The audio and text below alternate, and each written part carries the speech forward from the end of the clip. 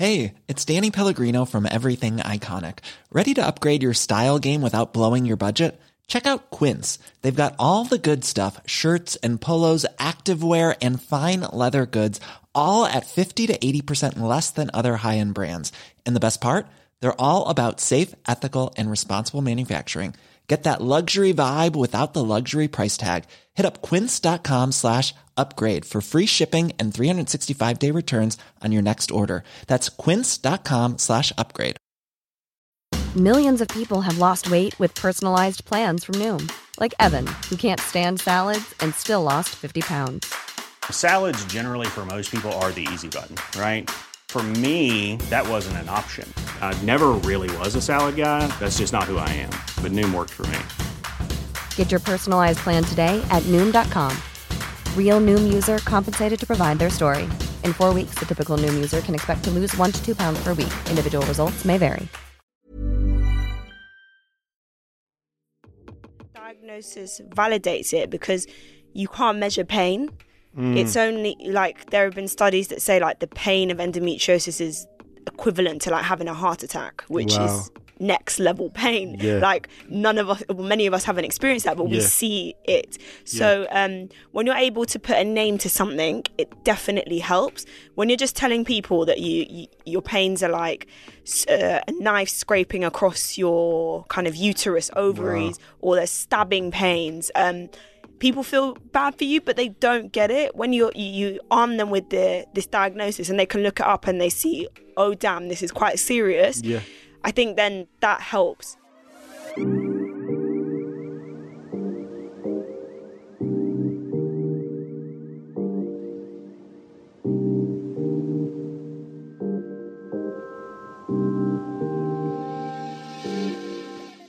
Hello and welcome to Why Aren't You a Doctor Yet? I'm Hannah Ayub, your very favourite host of this podcast. Now, you've probably been missing us and we've been missing you too. And each other, to be honest, because the UK is currently in lockdown.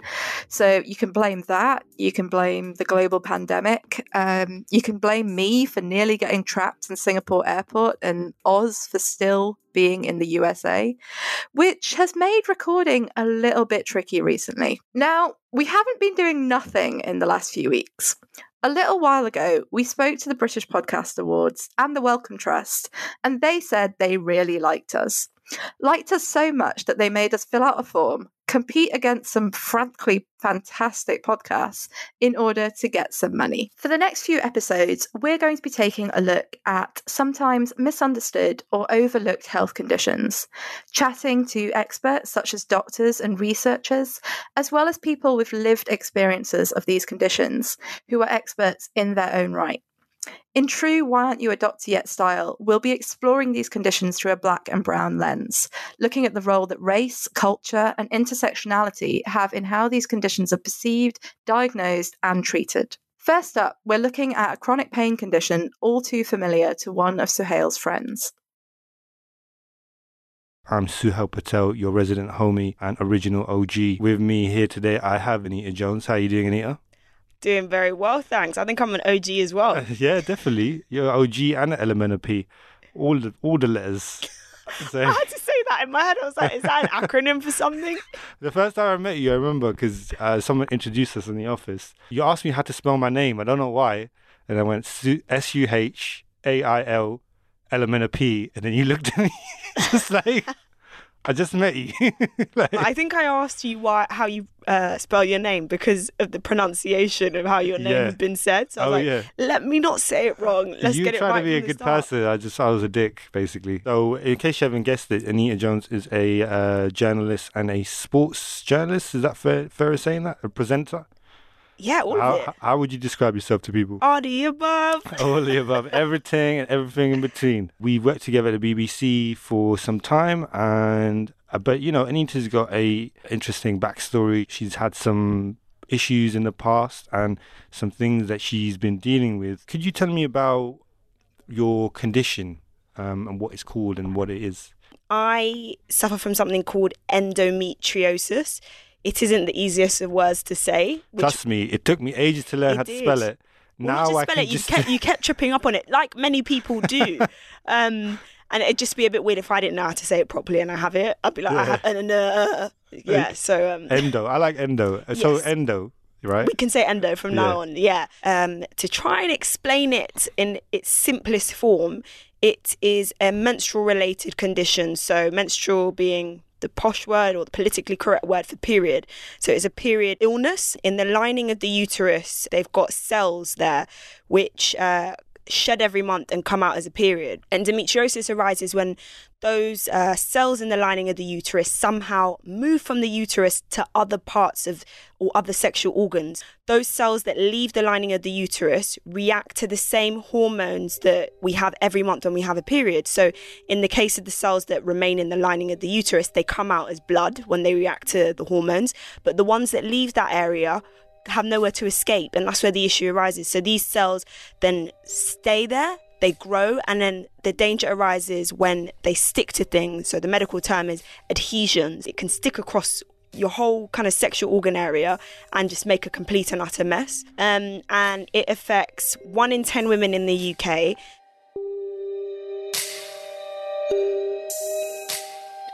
From a healthcare perspective, that's an incredibly high percentage. Because of the difficulties getting a diagnosis, the numbers could be even higher than that. Endometriosis was first discovered by Austrian pathologist Karl von Rokitansky in 1860. At the time, this was some of the most impressive research using cutting-edge microscopy techniques. One of the most pivotal moments in the history of endometriosis, the discovery described, and I quote, "Some fibrous tumours of the uterus contain gland-like structures that resemble endometrial glands." However, unsurprisingly, for thousands of years previously across the world, it had been studied and understood, just not in the exact same way, more peripherally. Everything from stomach hysteria and a disease of frayed nerves, quote unquote, in the relative recent ages, to texts from ancient Egypt and the Greek Hippocratic corpus, gynecological conditions may be referring to endometriosis have existed for ages. But how do we understand it now? So endometriosis is a condition where you get growth of kind of womb tissue in other places, so maybe on the ovaries or the fallopian tubes, and typically the kind of symptoms people get are quite painful periods and pain during their cycle. It generally affects people during their reproductive years, and then when people become menopausal, the symptoms tend to get better. Quite severe endometriosis can also cause abnormal bowel symptoms, irregular bowels. They usually coincide with symptoms like that, and for some people can cause like urinary issues too, depending on where the tissue grows. You're currently hearing from Dr. Annabelle Shoamimo. She's a sexual and reproductive health doctor, as well as a writer and the founder of Decolonizing Contraception. I'm a community sexual and reproductive health doctor. So, and I'm based in Leicester, based in the East Midlands. And what that means is that I usually work in sexual health clinic and also in outpatient gynae department, doing basic gynecology and sexual health, really, which covers a lot of reproductive health issues. And then I also founded a collective of Black and people of colour working in sexual health called Decolonizing Contraception. The idea was kind of born from a series of articles I was writing for GALM, which is a platform that I write for aimed at women and non-binary folk of colour. And we came up with this collective, and we have discussions, we have events, we just talk amongst ourselves, because we feel in this field the history is different and it affects our communities differently. So generally it presents with things like cyclical menstrual pain, as well as pain sometimes during intercourse. Some people can have irregular bowel habits, but it can be quite non-specific, the symptoms, and that's why it can be a little bit difficult for some people to get diagnosed. One of the things that, as I said, makes it difficult is that the symptoms can be quite broad, so people can misdiagnose it as something else before, like pelvic inflammatory disease is when people get an infection down below, sometimes due to sexually transmitted infection, sometimes due to something else. So young women, people can misdiagnose it as that, because some people get bowel symptoms and the uterus and the bowel are quite close together. People can sometimes say it's just irritable bowel syndrome, and people with endometriosis often actually do have irritable bowel syndrome, but they also have endometriosis as well. And then something else that makes it tricky is how you diagnose it. So to firmly say somebody definitely has endometriosis, you need to do what we call a laparoscopy, which is a camera test into the tummy to have a look around, and then you would see kind of these endometriosis lesions, like spots on the womb or elsewhere that kind of look like the womb lining tissue that's grown elsewhere. Now, as you'll imagine, it is a surgical procedure. It's relatively safe surgical procedure in the scheme of things, and it's just camera test into the tummy. But young women, they may be reluctant. Doctors are quite reluctant to do laparoscopies on younger patients in case there are complications. A lot of people don't necessarily have that test. They have the symptoms. We can give them the treatment, which is mainly like hormonal management, but they don't definitively get that answer until they've maybe been suffering for a few years. The issue with endometriosis is that it's an invisible illness. Yeah. So you can't see what's going on. And having the diagnosis really helps you explain to others and kind of validate your pain, which is so annoying that in this day and age, you have to feel like you need to validate it. I started my period when I was 12 years old, started having intense chronic pain from the age of 14, and was back and forth from the doctors between 14 and about 21, 22, just complaining about the pain. Like during high school, every month I'd virtually go home at least one day during my period because I just couldn't handle the pain. And, you're going to the doctors and they're telling you, some women suffer from this worse than others. And it's just like, what do you do? There's this taboo around talking around periods, and that's kind of facilitating this lack of diagnosis. I mean, speaking of diagnosis, there is a big problem with diagnosing this condition, isn't there? Yes. On average, it takes 7.5 years. Mine took longer, 14 years. Yeah. And I think one of the issues is that you can't measure pain, but equally, I'm not sure about GPs' attitudes to this thing, and being able to see a gynecologist, because ultimately they're like gateholders, not to put all the blame on them, but if you see your GP and they tell you it's normal, you're never going to be able to see a gynecologist unless you are lucky enough to have private healthcare and you can go and source one yourself. That's the first point of contact, which fails a lot of people, and it failed me because I was just being told this was normal until I got to 27 and I went and saw a doctor and said, hey, I've seen these symptoms that someone I know has. Yeah. She's now been diagnosed with this. I have the exact same ones. I'm very worried, and looked sternly in her eyes, and I think she could tell I was worried, and just fast tracked me to see a gynecologist. And when you went to the gynecologist, they took a look. You had the surgery. You were told you had this condition. I'm guessing it must have been mixed feelings, because it's vindication, because clearly there was something wrong and you knew that whole time.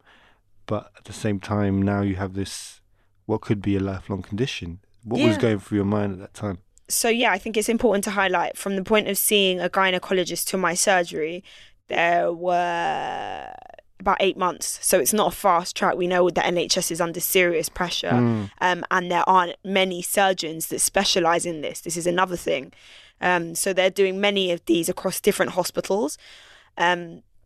Definitely felt like a vindication, like you said. I know that when I woke up still under the influence of morphine, and I was told by the anaesthetician that they found quite a bit, they had to do quite a bit of work. I was like, oh my God, I told them something was wrong. Wow. You see, you're being empathetic. I'm laughing because imagine someone being high on morphine saying, I told them something was wrong. Yeah, he must have been tripping. Yes, he must have been scared as well. Like, oh Lord, I shouldn't have said anything. But it just, I think it reaffirms why you should trust yourself and your intuition. That's not to put a downer on what the health service do, because I think the NHS is incredible. But if you think something, go with it. And one of the things is that there's always been this idea of like hysterical young women when it comes to any reproductive symptoms. So if periods are heavy or they're painful, that people aren't, that women aren't necessarily having those actual symptoms, or that they're pretending, or they're making them bigger than what they are. When I've spoken to people with uteruses at various events, they've said that they keep going to and from their doctor, and they just tell them that it's just a painful period and to take pain relief. And it's really hard for them to get the onward referral or get any counselling about what else it could be. And they've only arrived at endometriosis maybe through their own research online. And I definitely think that within the medical profession, we still have some work to do on doctor-patient relations and how younger patients are treated, and often those from marginalised backgrounds.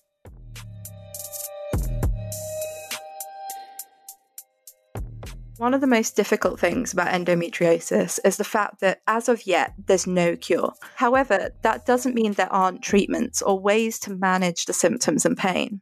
As I got older, I started taking even more potent medicines. So you start off with paracetamol. It then feels like water going through your system, like you're just having a glass of water. So it got to a stage where, like my late teens, early 20s, I started taking cocodamol. For people that aren't familiar with that, that's a drug from the opioid family, which we've heard recently is really dangerous. You don't want to take really opioids. Addictive as well, isn't it? Exactly. Yeah. That's where the dangerous element comes from it, because a lot of people actually get addicted and end up overdosing because they're taking so much of it. Obviously mine's over the counter. I'm lucky enough I haven't had to go to the doctors for it, but having that dependence on such a strong drug is annoying, to say the least, and that knowing that you can't live without it is also really annoying. But I guess you just have to try and adjust your mindset to say, you know what, I've now got this diagnosis, this is what it is, how do I manage the pain?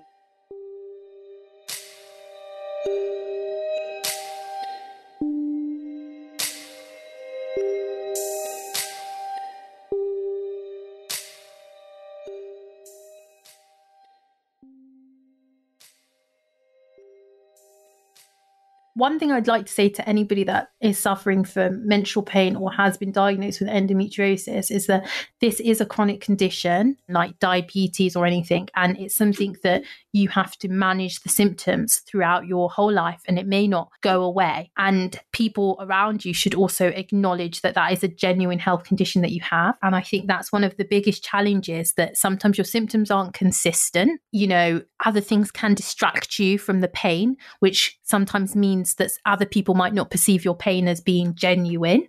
And obviously there's no way of somebody else experiencing that symptom or seeing it, you know? So it does make it a challenge in terms of managing the wider world, whether that's work, whether that's people adapting to you, whether that's you having to take time off. I think that's one of the things that can be a really big effect on somebody's mental health, not just this pain itself, but people not really believing you. So that can be a challenge. Then in terms of actually managing the pain, obviously we have analgesia, we have pain relief. And one of the biggest things with my job I find so challenging is that, like all medicines, various painkillers don't work on everybody.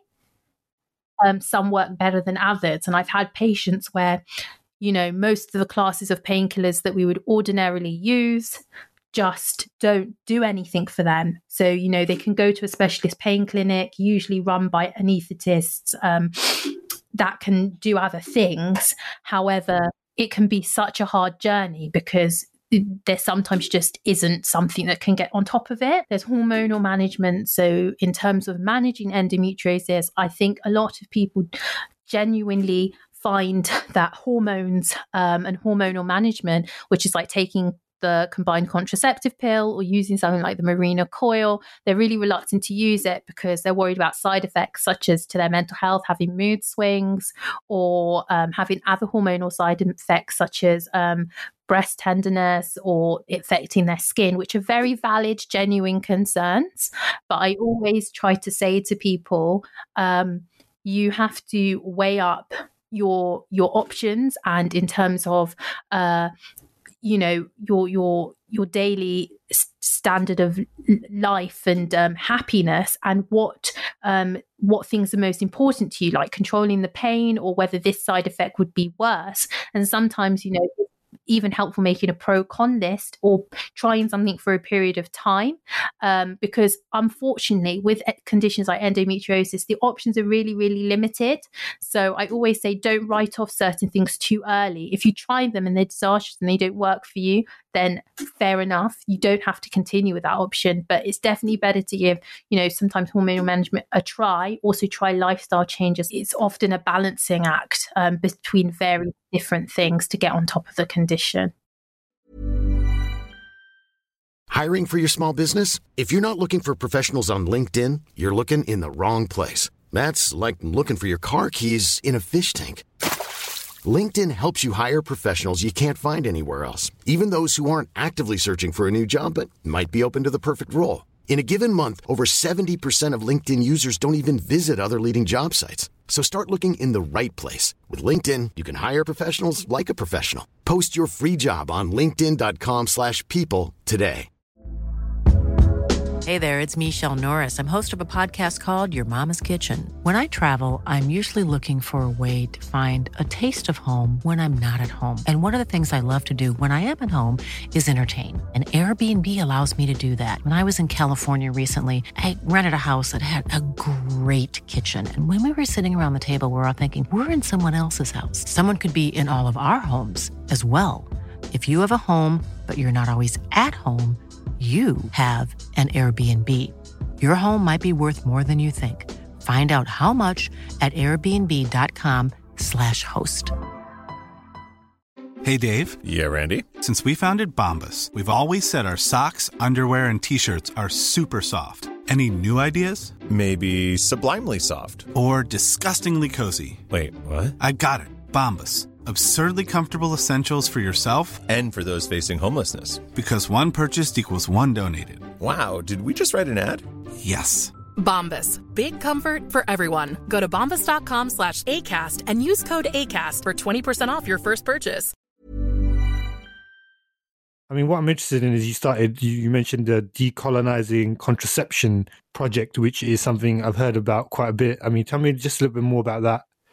Yeah, so essentially it was born out of I found in my work that often when I come across particularly Black women patients, but all people of colour really, that they often feel that their experience of reproductive health are different, or that people are not listening to them. So I wrote this article for Gallup exploring the reproductive and sexual health history of people of colour, including some of the experimentation that's taken place on certain communities to get certain information, also how there's kind of disproportionate health inequalities in that area, and how we've not really got a way of addressing that, and there's not good research in that area. And from that, we started organising as a collective, doing events, doing discussions, doing things amongst ourselves. For International Women's Day, there was recently an event at the Royal College of Obstetricians and Gynecologists, which I was really lucky to be part of, where we were talking about disparities, mainly in maternity care,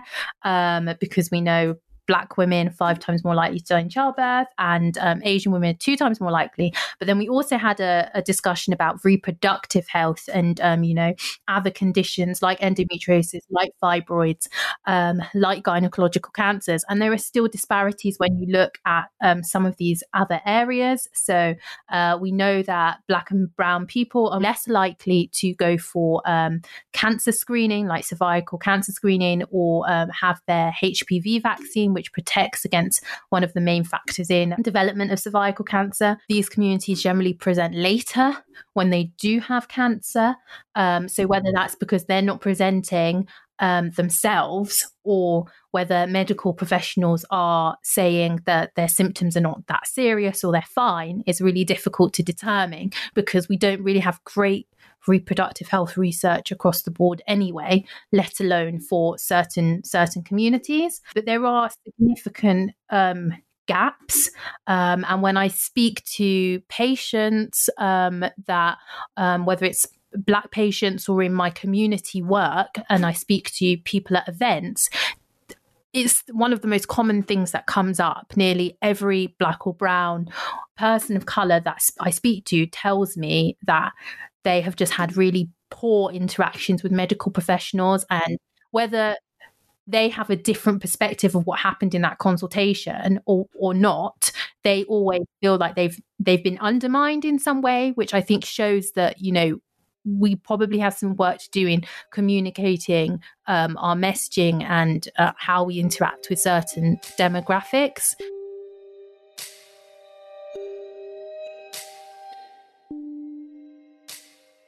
In America, it's very common knowledge that, for example, in childbirth, more Black women are likely to die. And I believe that's linked to kind of pain being taken seriously and so on. I don't know the ins and outs, but I am aware of that being a very prominent issue that's spoken about regularly in the press out there. I don't know if that's the case here in the UK or not. At the moment, with endometriosis, there seems to be a widespread issue for women across every race. So I can't say anything there. But when they start to investigate this further and kind of taking women's pain seriously, I hope they do also look at how attitudes are towards people of colour, because we're in a time where there is a lot of hate in society, and racism still exists. Like, people get on the defence when we talk about this, and I don't think that's the way to tackle it. I think we just have to have open conversations. And we can't expect the health service to be void of the issues that are happening in society. Wider issues of society, absolutely. Yeah, so like, you see racism in football, you see racism at the workplace, you know, in different forms. Like, these are just different parts of society. So I wouldn't be surprised if it was in the health service. To what degree and how it's manifested, I don't know. But it also needs to be taken into consideration. And I think that another thing is in touching on the taboo, isn't it? It's like in certain BME communities, we don't talk about these kind of issues as much as well. We aren't open about these issues. And I don't think that's a race thing, though. Do you reckon that's more cultural, isn't it? I think it's just cultural, but around the world, because like, have you ever bought your sister tampons? Has she ever asked you to buy tampons? Not specifically, but I wouldn't mind doing that. But to see that it's those kind of things. Has she ever asked your dad to go and buy her tampons? That's a very good point. That's you a know, very, very good point. And that's not just a race thing. That's just across the board. Wider you context. know, like I remember the first time I asked my dad, he didn't mind, and like I remember he called me from there. He's like, "Anita, I'm seeing all sorts of things. You've got to help me out," because I didn't give him a box. I should have given him a box to help out, because buying tampons or pads for the first time can be a little daunting. But that's a good dad, you know. He loves. Of course. No, but I mean, so I think it's just something around the world we see. So it's making sure that during sex education at schools, boys are present during conversations about menstruation and so on.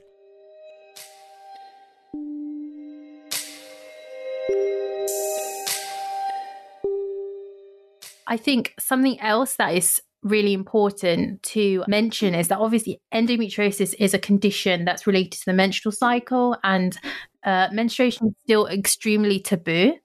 It's something that people don't really like talking about. Like, people often still go and buy, you know, period pads in a very rushed way, or they wouldn't go and send necessarily like their cis male partner to buy their period pads or their tampons or whatever, which makes conditions that are related to menstrual cycle, like endometriosis or fibroids, more stigmatizing, because it's not, you don't exactly get the same level of sympathy, or people don't really want to talk about it in your family. It's not something that people find easy to say to, you know, their African or South Asian dad, like, "Oh, I've got, you know, endometriosis and this is how it's affecting me." So I think that creates like an extra barrier, an extra layer. And there's really great organizations that are working to address some of those issues as well, like Womb Room, and obviously just general menstruation. You've got like Bloody Good Period and organizations like that, because it's such a huge issue, the stigma aspect as well, which means that people can't present like they would present for some other medical problem, like an eye condition or something like that. No, I think that's a really interesting point, and it's something, you know, we talked about earlier with Anita, which is the taboo around menstruation. And she asked me, you know, has my sister ever asked me to go buy her tampons? And I was like, she never has, and I'd be happy to do it. But the more I think about it, it would be slightly awkward maybe at first, but it's important that we have those conversations, isn't it, and open up about these things. Yeah, I mean, like, absolutely. And I've got an older brother, and we're really, really close, and he may have like bought me like period pads maybe once, but it's like not something that has been like a common occurrence. And I ask him to get me stuff from the shop all the time. So again, it shows me somebody that's like really open, engaged in this. And I talk about sex and relationships and reproductive health all the time. There's probably still like an underlying internalized, there is a bit of stigma there. I mean, touching on that really, and this is kind of off the cuff, but coming from a background like that and talking about these issues, is there that conversation with your parents where they did acknowledge it? Are they happy with what you do? Like, how is that interaction between you guys?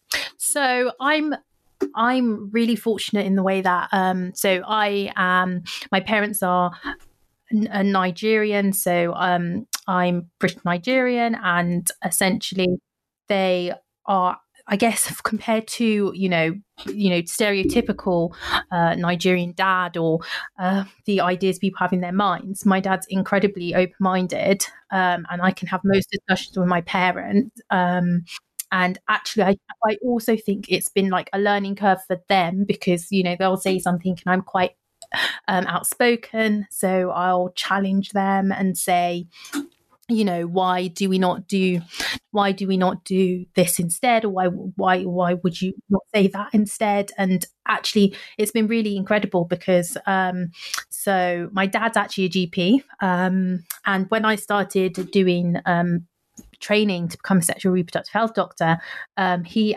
actually started doing more modules in that area because I spoke about how loads of young women patients often feel they can't speak to doctors that you might present and look like my dad, and conditions go missed, and they won't tell them what they're here for. So he did a lot of self-education and has done a lot of self-reflection, and he's told me this as I've gone through my own specialist training, which I think is really great. However, in terms of like my wider family and things like that, not all of them are as open-minded. I've been really quite lucky that, people haven't been, cruel about it, but I know for a fact that I speak about lots of discussions that are quite taboo within West African, very Christian communities, like abortion care and things like that. And I know that a lot of my family just completely disagree with my stance on a lot of issues, but it doesn't stop. But you know what? About it. Fair play to you for being so outspoken about it and to kind of lift into taboo around talking about these issues in certain communities. In kind of terms of sexual reproductive health, as I said, there's generally quite a mismatch between the communities that we serve and their disproportionate need amongst people of colour and then the workforce. And I think that is because of some of the things I discussed about stigma, taboo, and that meaning people don't want to get involved. So I definitely think organisations and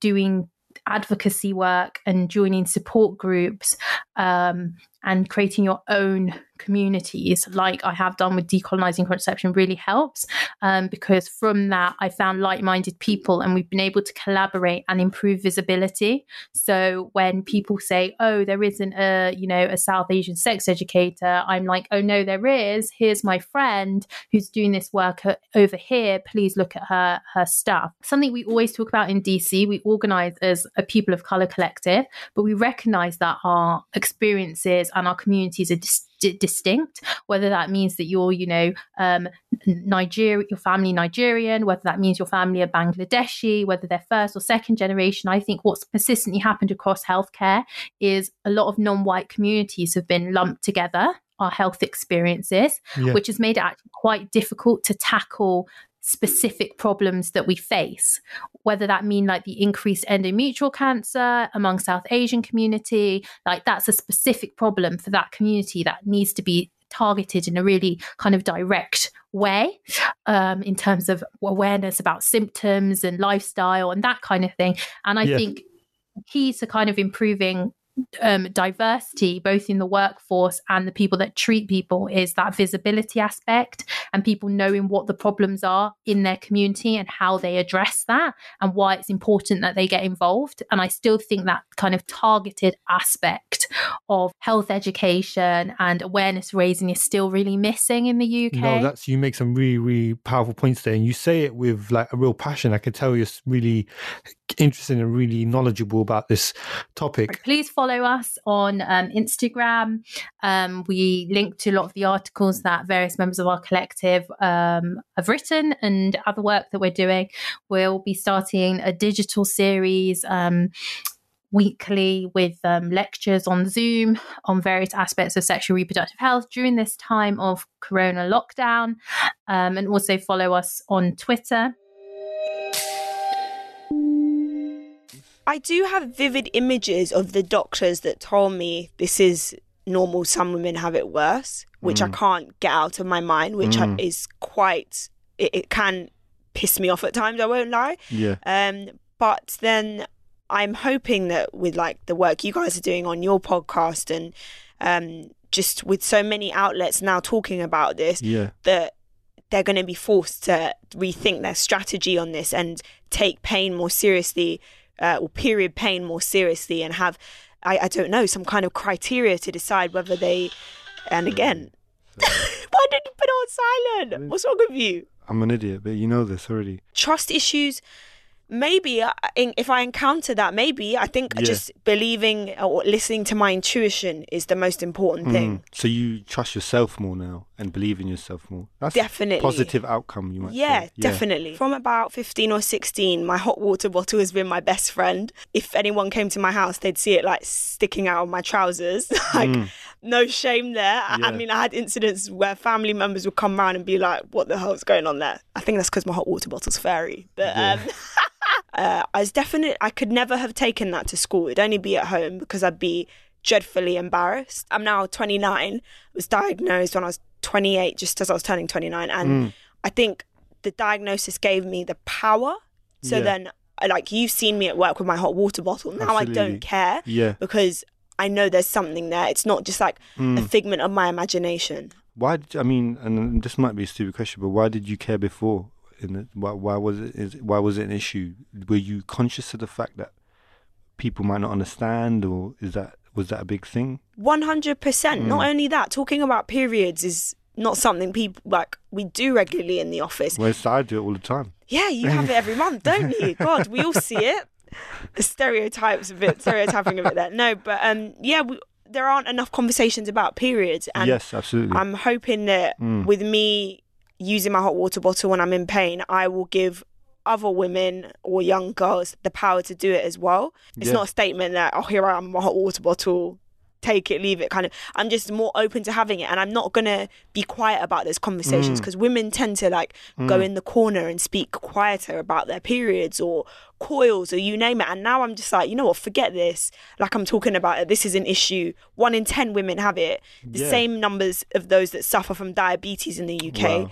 We should be talking about this more. It's Endo Month. You're Endometriosis UK ambassador now. How can we help? How can, people like me who want to have an influence, how can we help make a change? That's a really powerful question that I think we should all be asking when their issues happen.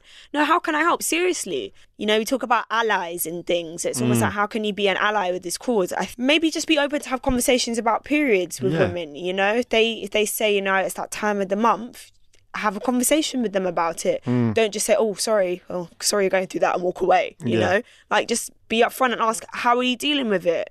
Yeah. Do you need extra help? Be open with people. Yeah, because some women, I think, maybe are in a space where they're happy to say things like they are having the time of the month, but to really delve into it, I don't think they will. And you don't have to have endometriosis to be feeling down from your period. That happens to most women. So I think just asking them how they're doing would be great. And also, don't make stereotype or use those stereotypes where it says, she must be on a time of a month kind of thing, With endometriosis, this can happen all month. So you're telling me I'm like this all year? No. So how are you doing now? How are you, and what are you doing, and what are your plans for the future? Yeah. So you mentioned I'm working with Endometriosis Endometriosis UK, the leading charity for the condition. I, since having surgery, has still had pain, which was a bit devastating. But I've now opted to have the coil inserted, which I had in November. It hasn't been great, but I've been told that it takes 6 to 9 months for your body to adjust. Yeah. And at this stage, that's the option I can take right now. Yeah. Okay, wicked. So I'm wishing you the best of luck on that, and I know it's going to hopefully work out real well for you. And I've also got you a little present. Oh, yeah. Thanks. It's a small diamond ring. No. Oh, Lord. Oh, Lord. No, it's not. It's a pain management journal. Wow. Thank you so much. Super cheesy. No, it's not, guys. It says Endometriosis Pain Management Journal. Wow. You know, it's just some notebook some person. No, there's like a pain tracker and everything. Wow. Yeah, so I thought you could Thank you so much. Keep track of your pain, and hopefully that's going to help you on your journey and your pain management journey. And if there's anyone out there who's interested in finding out more about this journey, you can follow Anita Jones on Instagram and Twitter, along with Endometriosis UK. Yep. Anita Neka, Nneka Jones. That's the one. Don't forget, folks. Thanks for being on the show, Anita. I really appreciate it. Thanks for having me, Sahel. We've come to the end of the episode, and we'd like to say a massive thank you to all the researchers that we've spoken to, and of course Anita and Annabelle for taking time out to chat to us, plus you lot for listening. Next week, Alex is finding out what it's like to be Black and autistic. Was the spelling tests, and I genuinely got into arguments with teachers because they'd have to mark down your score. Someone else would have marked your test. I'd say I got a 7. Who marked it would shout, "Oh no, she got a 10. I'm taking less. What's the problem? Like, what is your issue? Leave me to. I want a 7. I've got the right to take a 10, but I want a 7. So, it would have been about 9 at the time, but yeah.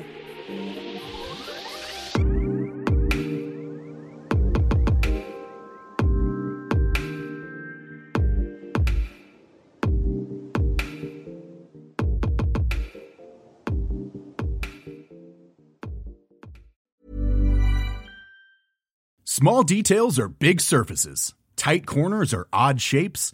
Flat, rounded, textured, or tall. Whatever your next project, there's a spray paint pattern that's just right. Because Rust-Oleum's new Custom Spray 5-in-1 gives you control with 5 different spray patterns. So you can tackle nooks, crannies, edges, and curves without worrying about drips, runs, uneven coverage, or anything else. Custom Spray 5-in-1. Only from Rust-Oleum. Hey, it's Paige DeSorbo from Giggly Squad. High quality fashion without the price tag. Say hello to Quince. I'm snagging high-end essentials like cozy cashmere sweaters, sleek leather jackets, fine jewelry, and so much more. With Quince being 50 to 80% less than similar brands. And they partner with factories that prioritize safe, ethical, and responsible manufacturing. I love that. Luxury quality within reach. Go to quince.com/style to get free shipping and 365-day returns on your next order. Quince.com/style.